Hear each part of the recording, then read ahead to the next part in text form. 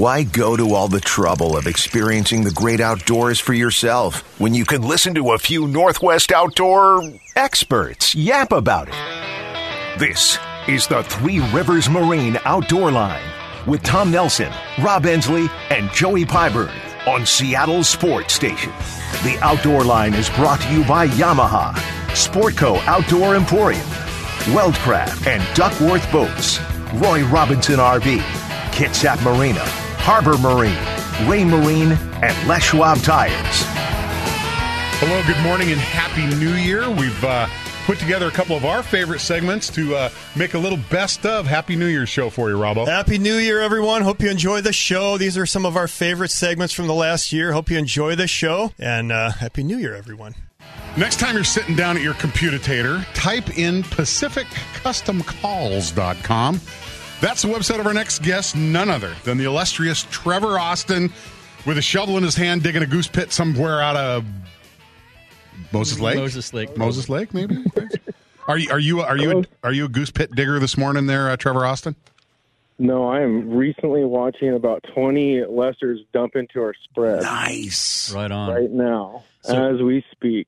So that's kind of been the program over there. Lots of Lessers, right? Oh, listen, you can hear them.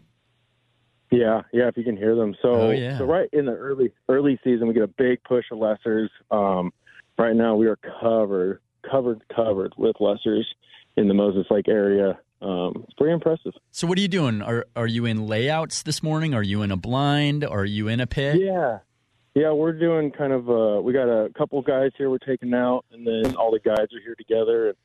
We're going to do a little bit of shooting, and then the real work starts. We got to start digging pits and putting all the lids on. So that's how you get the guides out there. You're like, listen, let's all go do a hunt. Oh, by the way, there's a shovel in your layout blind. Can you bring your favorite shovel with you too, dude? By the way, please, we'll give you $10 to go buy your own shovel. It's what Austin gives us. I just, I know some guys that are so hard at it. I mean, they'll bring those little track hose out and stuff and dig them. But it's all about concealment with geese. And if you have a blind like that, so tell us a little bit about how you choose the site for the blind, how you cover the top of it, how you keep it warm, what do you use for cooking, and the whole bit. Right. Those are the glory things about pits. Yeah. You're able to have a little bit of room, bring a little cooker out, propane grill, and start cooking some breakfast. So we don't do that all the time, but sometimes we do that. Today we're hunting out of layout blinds right now. You try to find the best hide, where the birds are at. These fields that we're shooting are pretty big. So location. But then, concealment is also number one as well. So we have, we're right on the edge of two different fields, the green wheat and a cut wheat field here. So we got a little tea, we got some brush, we're mixed in with some wheat, some brush. We got a nice little weed line that we're actually able to set up and hide in. That's cool, man. So one of the things also that really kind of took me by surprise was when I did go out and is the covered trailers and the full body decoys, and they're standing. Man, that's a big logistical challenge getting set up with all that stuff. I mean, how do you manage that, and what's the decoy spread look like these days, Trevor? Well, today we're running probably about a total of 150, 180 full body DSDs. Full bodies, dude. It's so we'll each guide here. We all have our own spreads. We run DSDs, we run Dakotas. I've got a stuffer trailer, so taxidermy bird trailers. Mm-hmm. So everyone's just got all the guides here have really nice spreads, and So today, like I said, about 100, 180. Total, I think, decoys we got out there. We've got some snows out there just to kind of stick out. We got snows in the area. Can't shoot snows this weekend, but here we go. We're gonna. Okay. Yeah. Oh yeah. Oh my gosh, that's a murder fest. There you go. That's the way to start. It's raining honkers. Got Barclay. I love it. I got Barclay here. Got a bunch of people out here. So there's 11 of us today. And all guides. So these are professionals, dude. These are shooters. This is anti-aircraft fire coming in. Yeah, we got a couple guys. There's four clients, and then the rest are guides today. Oh, that's so fun. How did those four clients get to come out and hunt with all the guides? Man, everyone's so obsessed with this deer hunting that they're still trying to find the deer and do all that. But we got a geese everywhere. We've been telling everyone that we got the birds, but people are chasing these four-legged creatures. I don't know why. When you got thousands of lessers sitting here just doing it, so. And these early birds probably just they're not all tuned up yet. They're not all educated, so they're probably doing it really dirty. Man, I've been over there and I've hunted with you guys. It is a first class operation. You talk about your stuffers. That's the first time I'd ever hunted over. These are stuffed birds. These are taxidermy birds. They're honkers that. Yep, yeah, lessers, honkers, all once upon a time a real live bird that we mounted up, put them on nice bases, and it's just built the trailer. Man, it takes a while to build it, but there's nothing better than realism. That's kind of beyond hardcore, right? I got a little bit of an obsession. A little bit of an obsession. Trevor and Honk Stumper. These guys live this. Trevor, you start out your season early up in Canada, I'm guessing, right? You're probably up in Alberta. And then you follow those birds down. Goose. Yeah. Yeah. So we'll get the early goose here in Washington. Nah, sit. No bird. Sorry, dog's freaking out. Oh yeah. We get the early goose here in Washington. We're losing you a little bit there, Trevor, but my dog Bailey's in the control room right now, and she's freaking out. It's just mean. She's like, what the heck? What's going on, Dad? What am I doing in studio? It's like, welcome to my world, dog. Shaking. Yeah, no doubt. It's like I'm hearing geese and guns and everything. So Trevor Austin joining us this morning live from the Goose Pit, obviously, on 710 Sports The Outdoor Line. Tell us a little bit about Pacific Call Company, because it's just not fall until you get to blow a call at a duck, blow a call at a goose, and have them respond. There's something so primal about that. Trevor, tell us about how you got into the call business and how calls are working at this time of year, bud. Yeah, so we got into it. I came over to Spokane after I graduated high school, met this one dude that his dad actually showed us how to make a barrel in his little 10x10 shack. Him and I kind of took this, what we had for a dream, picked up my business partner now, Alex Yergis, and we've been running it together for we're over 11 years now. Went from a 10x10 shack to a 2-car garage to a 1,000 square foot shop, and down to another about a 3,000 square foot shop. And we're building our own building out in Post Falls right now near Cabela's, if people know where that's at. I know. Drove by there on Monday, buddy. You bet. Yeah. Next time you drive by, you're going to have to swing in. So, yeah, we're building about a 5,000 square foot building out there. It turned in from making everything on a hand lathe to machining. Got to a point where we just couldn't keep up with the orders. Bought our own machine. Now we're running, I think we're up to 9 machines, 2 wood lathes, and 10 employees. And my business partner and I, Alex. So, it's awesome. And it's not just duck and goose calls. You guys have moved into the turkey realm also. You have some beautiful box calls, diaphragm calls, pot calls. I was looking at, I used to be a big turkey hunter. I know how you're a very passionate turkey hunter too. So it's cool to see you guys, jumping into the turkey realm. Hitting all the levels from manufacturing, game calls. We manufacture for ourselves, plus many others in the industry. We're able to diversify ourselves and just make what we've always dreamed of making. And so it's been unreal. It's a killer story, dude. We made the mistake of introducing former NFL All-Pro Super Bowl champion Kevin Gogan to goose hunting. Perfect. Yeah, and he's 6'8", 360. We're having a layout blind specially made for him. Right, and you need to. Well, we're glad to hear that Sitka makes 5XL gear.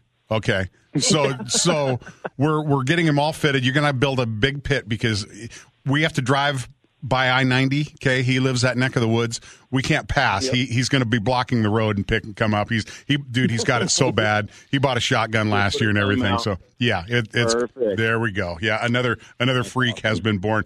All right. Trevor Austin, thank you so much for your time, buddy. Again, that website's Pacific Custom Calls. Let's go stomp some honkers, buddy.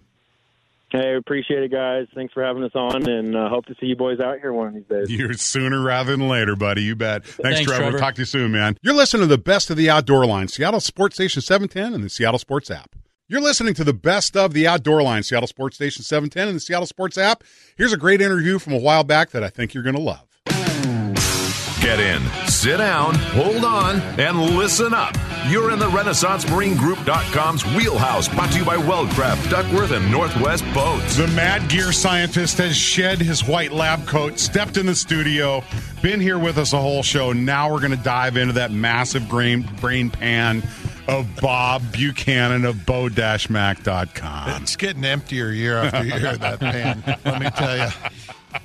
It beats the alternative, though. Yes, it does. But, gear innovation, experience is really the only teacher. Yeah, right? you got to get out there and do it. And you got to have a network of folks that communicate with you and let you know. I mean, whether it's you saying, if we could do this, or picking up something at a boathouse from a guy that says, this is how I do it. You got to have an open mind and listen. You got to be a good listener. And seeing what folks say, whether having people on the boat, my own kids saying, Dad, this would be a hell of a lot easier if we could do it this way. And it strikes me that that's a lot the same mental approach as Byron Bolton, who I got to share time with, who owns Duckworth, Weldcraft, Eaglecraft, Harborcraft, Armstrong. He spent his spare time up in Sitka walking all the docks and looking at all the boats, because everybody has a different solution to the challenges that we have on board, whether it's fishing, crabbing, right, pot fishing, and all that stuff. And so one of the things that really changed the way that Joey and I do business is the first year that Joey and I fished together, we did not have that crustacean coiler, your Bow-Mac line coiler. Right. And so we're untangling shots of line. Coiling on the deck. Yeah. Yeah. Which, when you're pulling even 150 feet of line up to 400 feet of line, it's going to turn into a tangled mess. So it's a time waster. It's a line management challenge. And if you have young kids or a dog or something like that, it's a safety issue. It's a safety issue, and it's the experience, being able to enjoy it out there. Yes. And not having it be work. And it makes us look like we really know what we're doing. We're like, hey, watch this. Bam, bam, bam, bam, bam, bam, bam. Our pots are in the water. The lines are gone. Buoys are out. People are like, wow, this is – and then watch this. Yeah. Here, we're going to pull our gear, and look how easy and simple and it's fast. Like, we can run through our gear like commercial fishermen. We drop 5 pots with 400-foot shots, and that's 2,000 feet of line, and we get it gone in a hurry, and it blows people's brain pans out. The epitome of preparation was that one-day shrimp opener where we had the downriggers off the boat thanks to the Burnham mounts, and we had a rigging table in back, and we had a bait table on the side because of that side table. Just and Bob brought the bait, and it was just and then we had Tobeck he was our cranker. Cranky Tobeck was our cranker. The Crimson Cantankerous Cougar Cranker. Yes, Robbie Tobeck. Yes, number 61 in your program, number 1 in our hearts. But you get prototypes. You make their own prototype, and that's where that line coiler came from. You went through. In fact, I have one of those prototypes that actually I have 1,600 feet on, which is that shrimp line we use in Southeast Alaska. Yeah, the biggest mistake you can make is building 1,500 or something, or 2,000 or something, and have it not show one, and it works great, and not have gone out and used it. Right. And all of a sudden you get them out there in the marketplace, and you're getting them back. And you're not returning them. They're yours. Plus, you've ruined 2,000 people's trip. Right. Sure. And that's a big deal. You definitely do not do that, because in my early years with a prior company, we'd make a mistake once in a while that would be just devastating and ruin a lot of people's 4th of July. And my partner and I were determined not to let that happen with our. Well, and we're blessed that we do get to spend a lot of time on the water, a lot of time in the woods, and the products that you make are designed to do just that, is to make your limited amount of time that much more efficient, that much more productive, and that much more fun. So especially with, again, hammering on the crab coiler, that system doesn't work unless you have the prior product to it that requires it, which are the C-Links, Bob. Right. So talk to us about that and the staged way you do floats and how that system works together. Well, again, the important part about listening and observing, walking the docks or whatever, I was fueling up years ago at the Everett Marina, and next to me is a big commercial boat from Alaska at the end of the fuel dock, just kind of getting some things together before he left town and headed north. And he's got these new traps, and I was very interested in those traps. And I'm thinking, how do you black cod these traps? How do you get them on and off that long line? And he pulls out the C-Link, which I've seen before. And there are individuals who knew about it and used them for years, but nobody ever brought them to bear at a reasonable price to market. And the correct size for because those are big C-Links. Yeah. And this gentleman was kind enough to take the time and walk me through it and show me why it was a good deal. And he said, a lot of people don't like these because they just feel like, hey, this gear is going to come undone and fall apart. But he said it's really not. And he said, I go as far as each single one, I tune it. And I said, well, you tune it. How do you tune it? He said, I'll put it in a vise and I'll crimp the vise a little bit and stick another one to it, and then I'll just go each one after the other. So and they all work the same. The magic of radio doesn't allow us to really show you a picture right now, but if you imagine a single link of a chain, okay, and on one of the long sides of the chain, not the curve, but the long side, there's a V-cut where you could take another link and turn it perpendicular, and they slide together, and then they pull apart. Once they slide together, the only way they're coming apart is if you grab onto it, turn it sideways, and you line them up and pull it apart. Yep. And even for me, I'm connecting the pot, then we're dropping the pot, and then connecting the buoy system to the line, and I put it in there, and then I'm like, as I'm throwing it, I'm like, it goes together so easy. You feel like it could come apart. Something's got to happen here. I mean, to this day, I carefully let it out and trail it, and I don't throw it because I'm thinking this has got to do it. But it's never done. No, it's bulletproof. I've had one come undone, and that's when one guy had on one end, I was holding the float end, and we were in the boat and moving around looking for something, and we looked down and they came off. And it was because two different people had it. It was slack, and we won the lottery. We hit the Powerball. So most people rig up their crab gear just to put this, basic. They'll take a rope, tie a float on one end. Okay, well, that rope's tied to that float. Then they take the other end of the rope, and they'll tie a knot and tie it to the shrimp pot. Okay, great, or crab pot, whatever it is. All right, well, you've got a piece of rope that's tied to those two items. Mm-hmm. The reason the coiler works is the system's modular. You have a C-Link, and you have two C-Links on the pot end. You have two C-Links on the float end. So you can take the float off, set it down, set this C-Link now in a spool, and you can crank, and you got nice, clean line, right? Mm-hmm. Then the pot comes up, you unclip it. Now you can clip another line on there, and you keep on going. And so you're keeping all your line on this spool. It's line only. You don't have to mess with floats or anything like that. Yes, you can put your shots of line inside each one of the crab pots. That's fine, but it gets tangled. Mm-hmm. It gets tangled, and it's going to be on the deck. And this is we have ran so much crab gear, you and I, Joey, and this stuff has made us faster, more efficient, and deadlier. Yeah, and it's just like as far as storing crab gear, it's a lot of stuff. Yeah. This makes it so easy. The lines are on the spools. The buoys, because they're detachable, they're inside the pot, right? They stay with the pot. And it's an easy system. Yep. For sure. Yep. The other thing we got to do this year, and if I talk about prototype rods, Yeah. So you sent us a dozen or so of these prototype jig rods. Half of them went to Robbo in Southeast, and Joey and I kept the other half. And we used them all over the place and just absolutely love them. And we used them with your jigs, which at one time were a prototype too. Now Puget Pounder is pretty much ubiquitous through Puget Sound and on the coast and whatever. And just the combination of the correct jig rod and the correct salmon jig in the hands of an expert is deadlier and more efficient than downrigger gear in the right conditions. Mm-hmm. There's no question. Definitely is. And finding that rod, whether you're a beginner at jigging or have been there a while, is really tough. And then you do find the one that fits your personality and your jigging style.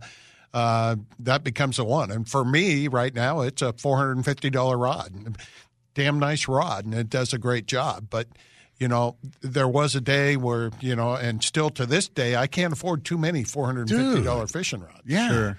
So it would sure be nice to have something that you could afford that's affordable at retail that can do the same things. It might not be quite as stout, but it's pretty damn stout. If For it sure. can go up to Sitka and we back have not down here broke them to yet. the We've Tulalip. not broke them yet, and we've yarded halibut off the rocks. We've pulled lingcod out of structure, innumerable rockfish. But we've let other folks use those rods Yeah. to, So Tom and I don't break a lot of rods. It's typically the acid test will be Shane Palcoa. Yeah, Shane Palcoa, who's got that freak Polynesian strength deal that's going to snap frickin' bones apart when he was a safety for UW in New Orleans. But he can break rebar. Dude, I'm telling you. We worked through that. We found the things. You and I talked about it. Sure. These original prototypes, the handle wasn't long enough. Yeah. We had to get some things going. These aren't going to interfere with any of those $100, $200, $400 rod sales out there. If you want that, go get it. But we're going to get something for the guy that's starting out, that wants to get after it, can buy it, and feel damn comfortable out there in the boat that it's not going to give up on it. Well, and because it's affordable, a guy can have, Tom and I talk about this all the time. The last thing you want to be doing is trolling and see a hot jig bite and have to shut down because you don't have jig rods on board. This allows folks to buy a rod that's reasonably priced, have it in the rocket launcher ready to go. And by God, if something does happen to it, the number one getter on my boat is unfortunately the marina door going down the ramp. Yeah, I hear you. Yeah. You've got 9-foot rods, and you try to open that door that's going to close automatically and then go really quick, and you turn around and there's a gal with 2 children there and a cooler, and you can't go anywhere. And boom. Sure. But Joey's point is exactly on spot. Yeah. You have to have a jig rod rigged up and ready to go, because while I said jig fishing is deadlier and more productive than downrigger fishing, it is only for limited times in limited spaces when the wind's not blowing. You have to learn that set of conditions that indicates you're going to do jig. That's the trick right there, which if you show up at my Seattle Boat Show, seminars, I'll show you that. We're also probably going to have those on SeattleBoatShow.com pretty soon too. Kind of a pre-boat show seminar series here. Okay, So cool. You're listening to the best of the outdoor line, Seattle Sports Station 710 and the Seattle Sports app. You're listening to the best of the outdoor line, Seattle Sports Station 710 and the Seattle Sports app. Here's a great interview from a while back that I think you're going to love. Welcome to the Bomac Tech Line. Bomac has all the gear for all your techniques, and SMI shellfish gear is simply the best. Bomac, we catch big fish.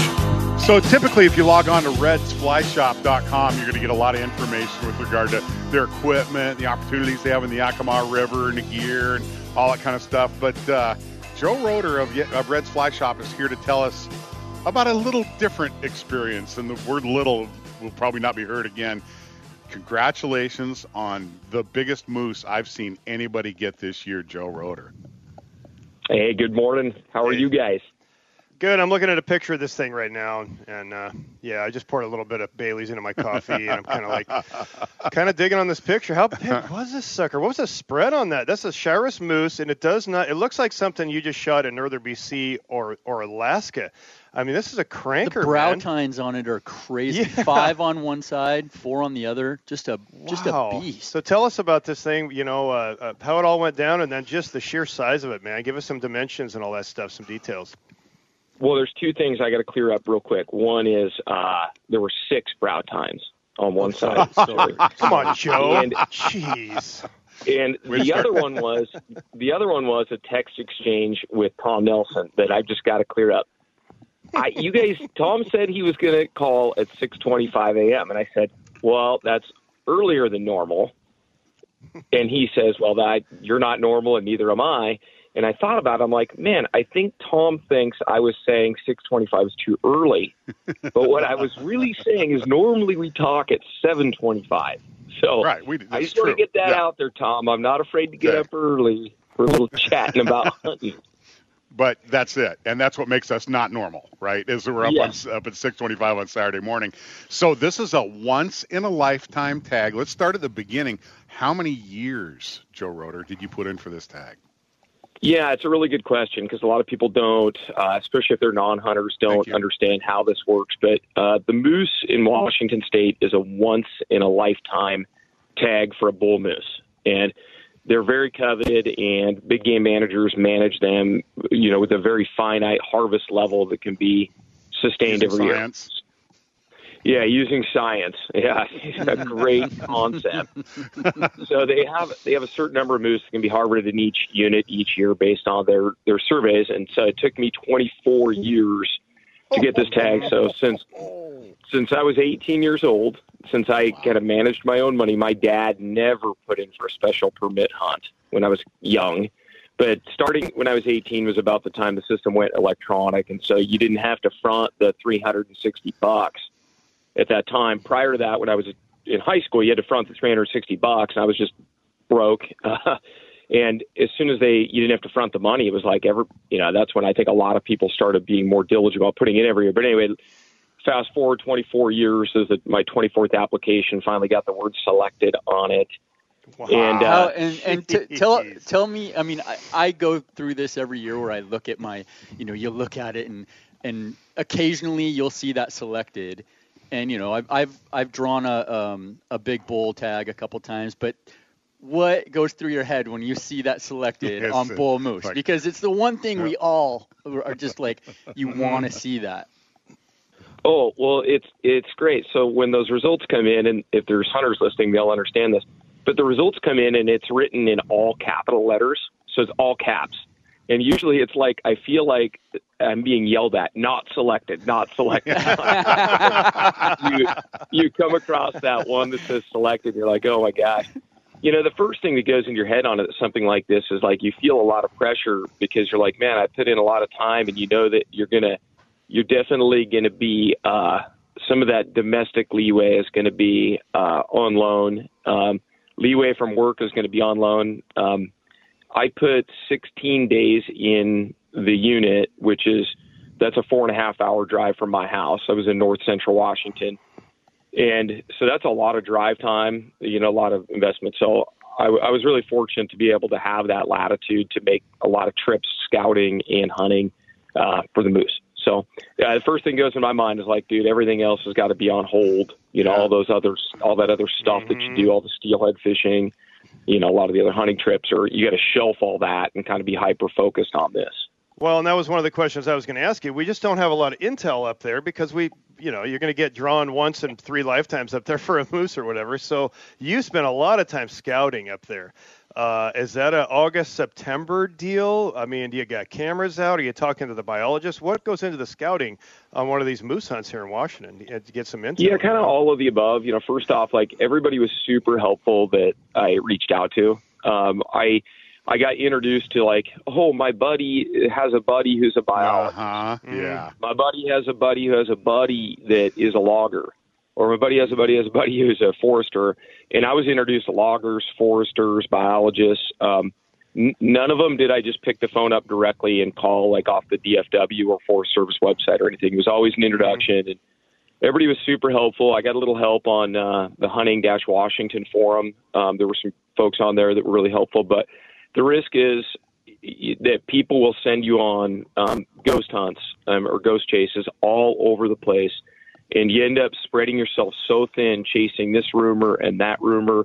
And somebody saw a great big one 4 years ago on that ridge. Well, there might be some value to that. There might not be the same bull living there, but you end up chasing your tail a lot. And what I elected to do is I had some buddies that have historically hunted whitetail up in the northeast, north central a lot. And they historically had pictures of really big bulls on trail cam. And I focused the vast majority of my hunt on that area and boot hunted for the first 9 days of my hunt and just did nothing but hike. I drove around a little bit just to rule like vegetation and country in and out, whether I liked the look of it and enjoyed being there. But mostly I worked on, my dream was to call one in and have it smash through the alders and come in looking for fight. You know, that was my ultimate dream. And I had a couple little bulls come in the first 2 days of the season when I had my bow in my hand, and I elected to pass on those little guys. And I would have been delighted with either of them. But I just said, you know what? I want to savor this experience. Passed them up. And then the third day, which is the moose rut, the breeding season is right at the beginning of October when I started hunting. And I got an opportunity to what turned out to be an extremely nice bull on the third morning in low light. I was sitting over a big marsh that we had hiked into, and we had been in this marsh every morning, every night, staying till dark, in there before daylight, just waiting for these bulls to come in and hopefully check on some cows. And I had cameras hung up, and we had seen occasionally bulls in these areas, but they were on the move so much, you just get one glimpse of them at night on the camera, so there was no predictability to it. It got light, and I was real nervous. It took 24 years to get the tag. I'm only 3 days into this hunt, and it's a long, long, long, long season. I let that bull slip away, and I thought, oh, well, I've seen 3 bulls in 3 days. This is going to be great. I'm not going to have a problem, filling this tag if it comes down to it. I hunted 9 more days without seeing or hearing a single moose after that. And it was kind of broken up into 2 hunts, but it was a total of, really 10 days, because that bull slipped out of there at essentially at shooting light. And it was essentially 10 days before I came across another bull, which was the bull I shot. And so it was very hot in the beginning of the season, very difficult conditions. I don't want to be the guy that makes excuses, but we hunted really, really hard and never turned up another bull, that front half of the season. Fast forward a few weeks, I've got a plan, and I'm going to hunt after the snow flies and the vegetation is off the trees. That's what all the moose gurus said. Hey, just wait until the leaves fall off the trees. Wait until you have some snow. The moose will be much more happy to be out in kind of the scrub willow and the burns and some of the logging, the mixed use logging stuff that's up there. So you're looking at satellite imagery. And trying to find all these different openings. And so you have a plan. Anyway, we get back up there, and I'm watching the forecast, and they're predicting like a dangerous winter storm, like 20 inches of snow. And I'm like, oh my gosh. I'm like, this is good. It's bad. My 16-year-old son and I leave Ellensburg about 3:30 in the morning. We get up there, and the first thing that happens is we cut about 6 deadfall out of the road. I mean, there's no traffic up there because there's no other open seasons. We cut 6 deadfall out of the road with the chainsaw. And I'm like, oh, this is turning into a nightmare. We end up with 4 chains on the Jeep, cutting deadfall out of the road. We did that for 2 whole days, and didn't see a single moose. And then this is stuff we do for fun. Day, this is fun. We call this fun, right?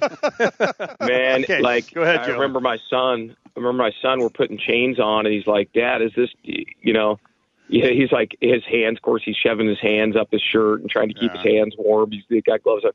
And I feel the door closing on this moose hunt. I'm like, man, if it keeps snowing like this, we're not going to be able to get around it. I suck at riding a snowmobile. I mean, I'm like the worst snowmobile rider ever, ever. So I'm like picturing myself trying to ride a snowmobile.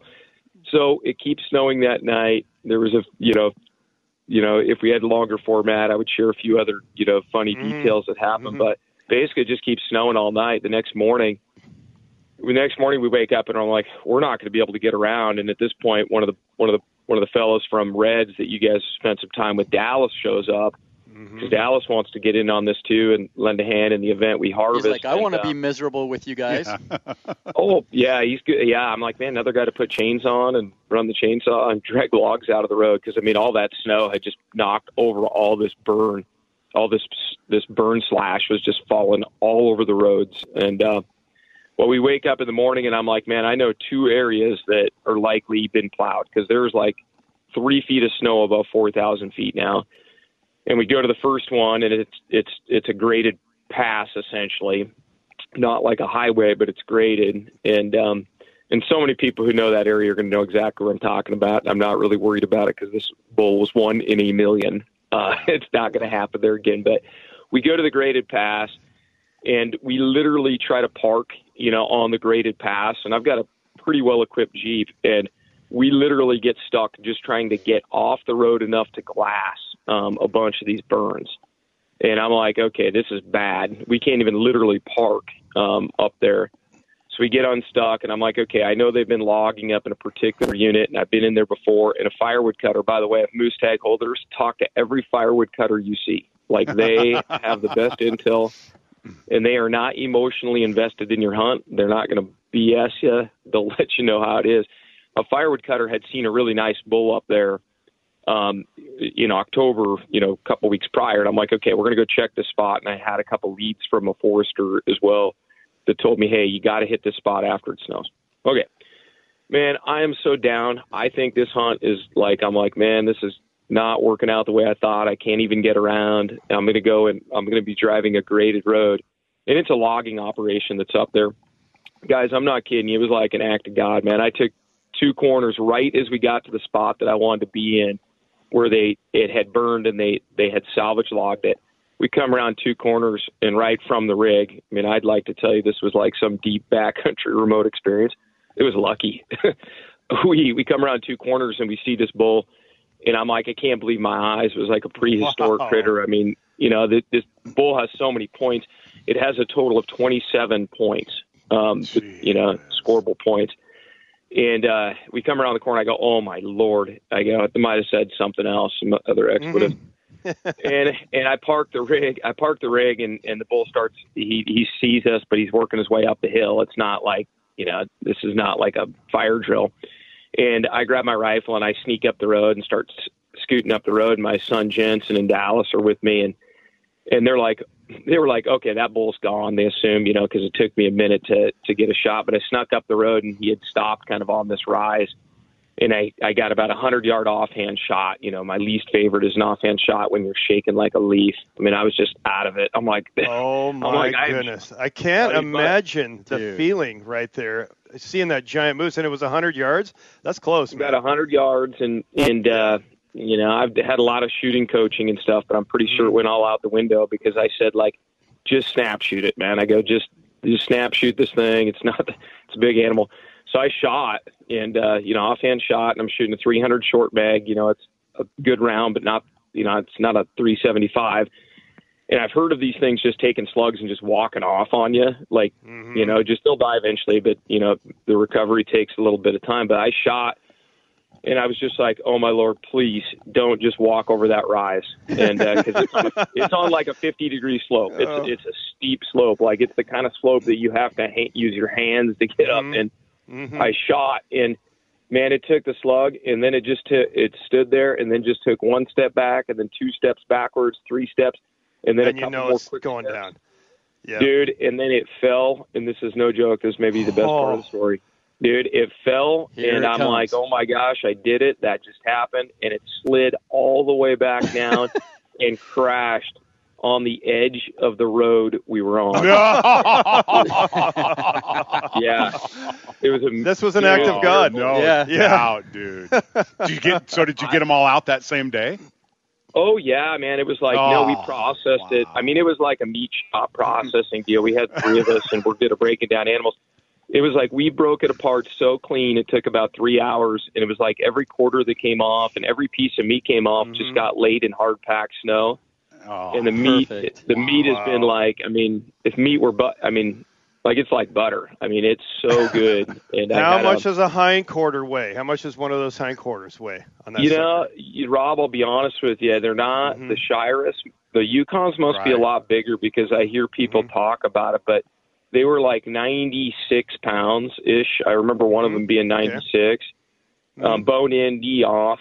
And, so it was definitely bigger. I've shot some very, very large bull elk. It was definitely bigger, but it was only like hanging weight on it when you remove the backbone and the neck. And I think there's a lot more bone mass in the backbone because the moose are longer and some leg bone. So on the hoof, they're definitely heavier, but it's about 100 pounds. About 100 pounds heavier than a really mammoth bull elk. But the heart was way bigger. We ate the heart.